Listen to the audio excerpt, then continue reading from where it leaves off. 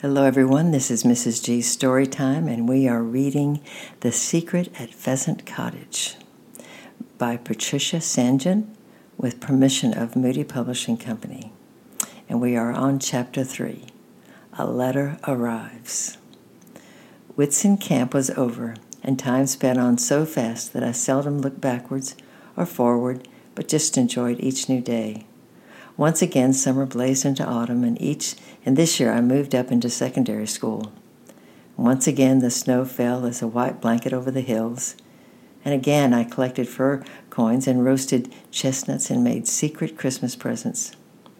And again I heard the bleat of the first lamb at twilight, and smelled the warm south wind stirring the buds, and knew that spring was on its way.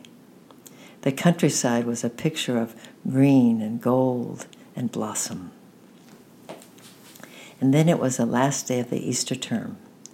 Proper lessons were over, and everyone was fidgety and longing for holidays. Miss Bird, our English teacher, was reading us a poem, but the window was wide open. We could hear the doves cooing and the sheep calling their lambs, and no one was really paying any attention. Miss Bird closed the book, stepped to the blackboard, and wrote "Summer Holiday" in large letters. There was a stir of interest, and a few heads looked up. "You will be planning your summer holidays soon," she announced, "so this is a competition for you to try during the holidays. Next term there'll be a prize for the best entry. You can write a story or tell about what you did last year or what you plan to do this year. Anything you like, but try to get the feel of summer into it." She looked around at our blank faces. The feeling of summer seemed to be rather a sleepy one, she said with a smile. "Let's collect some ideas and write them on the board. Mary, when I say summer holiday, what do you think of?" Mary jerked to attention. She began. "Hot and ice cream." "Yes, all right. Somebody else? Jennifer?" "Swimming, the beach, donkeys, punch, Judy show, bingo, tennis, camping in our trailer, riding my pony." Miss Bird was writing rapidly. She turned and faced the thoroughly awakened class. "Yes, that's right. But what about the places you go to?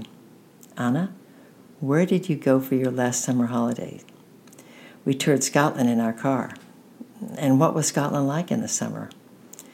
"Oh, mountains and lakes. It rained, and the car broke down. We saw some castles and battlefields and things, and we watched for the Loch Ness Monster all one day, but no luck." Miss Bird gave a small sigh and looked at me. "Lucy?" she asked. Somebody gave a little titter, and Mary sprang to my rescue. "Lucy never goes away," she explained. "Her grandparents can't take holidays because—" "That will do," interrupted Miss Bird. "Summer is here at home, too, not just in the holiday places. Besides, Lucy did go on holiday. She went to the Whitsun Camp. Can you tell us about summer in the Cotswolds, Lucy?" I closed my lips tightly and scowled at my teacher. Why would she ask me? She knew I never went anywhere. And then I glanced at her face and realized she was not making fun of me at all. She really wanted my help. She and I felt the same about summer, and I stared out the window and tried to remember. Summer in the Cotswolds. The smell of honeysuckle and new-mown grass. I began slowly, and that sort of shiny thing coming through the beech leaves at sunset so all the leaves look separate. Seeing stars through a hole in the tent. Dew on the flowers in the early morning, all sprinkly. And some swimming in the river. King's fishers come out of a hole in the bank, and we swung on the willow branches. Memories were flooding up, and I could have gone on forever. Then I suddenly noticed the astonished faces of the other girls gaping at me. I went red and stopped. Miss Bird had her back to us, and I had never seen her write so fast before. The silence was broken by the bell announcing it was time for break. "You really did save the situation," said Mary admiringly as we drank our milk. "I couldn't think of anything but ice cream." "I can't think how you managed to be so poetic, Lucy. I should think you'll get the prize easily."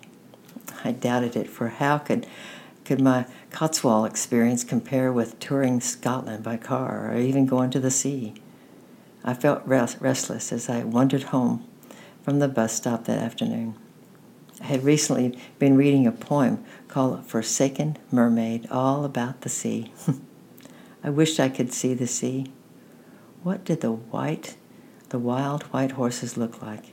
And where did the great tides come from?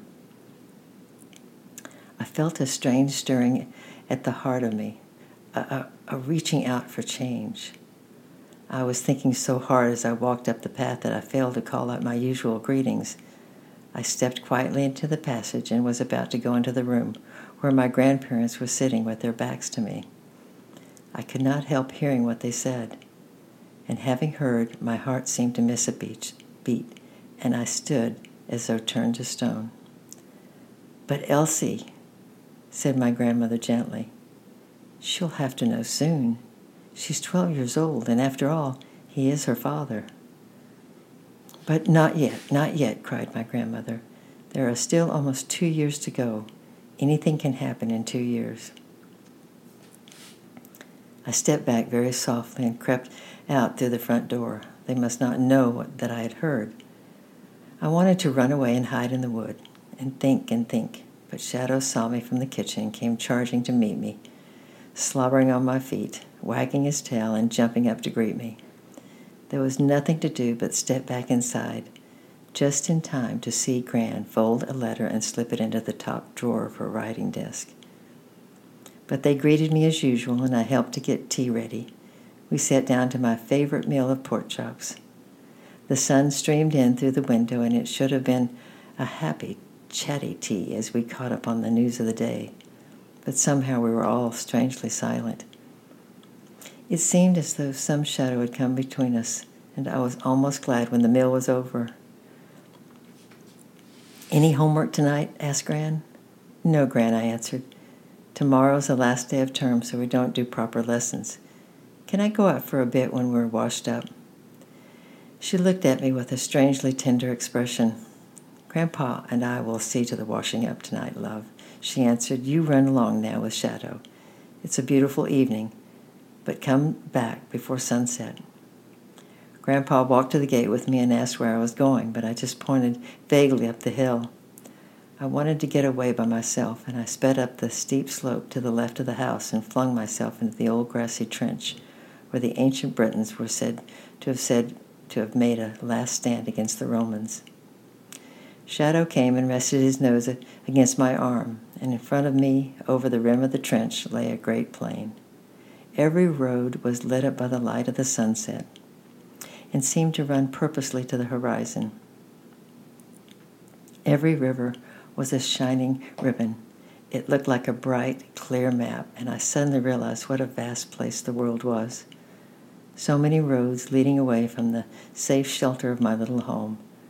Such far, far distances. But what was I to do? If I asked, they would probably not tell me, and anyhow they didn't want me to ask.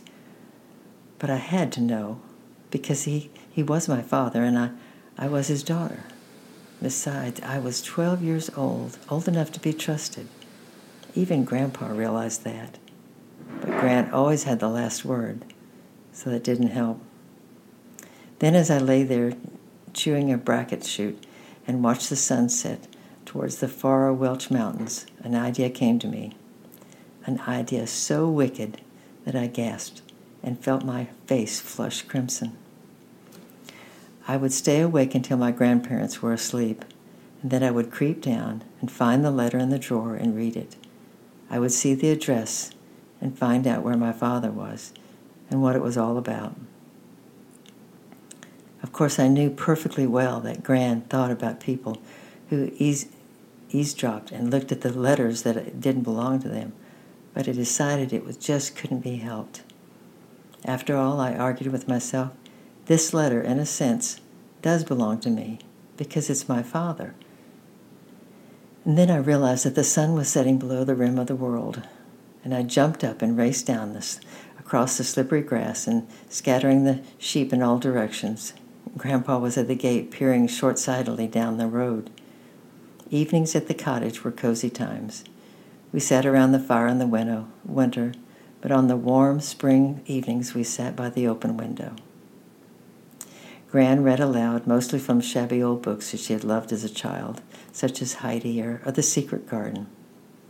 At this time we were halfway through David Copperfield, and Dora and Steerforth and the Peggotty family had become part of my life. I could hardly wait for evening to hear the next chapter. But tonight I did not want to sit quietly with my grandparents in the soft circle of light as though there was nothing the matter. But even little Emily's trouble seemed small and unimportant in comparison with my own. I felt outside the circle, a deceiver, and the loneliness of it was almost more than I could bear. To their great surprise and disappointment, I pretended to be sleepy and crept miserably up to my bedroom. Tomorrow we'll read Chapter 4, A Shocking Discovery. I love you, and I'm praying for you, and I'll see you tomorrow. Bye-bye.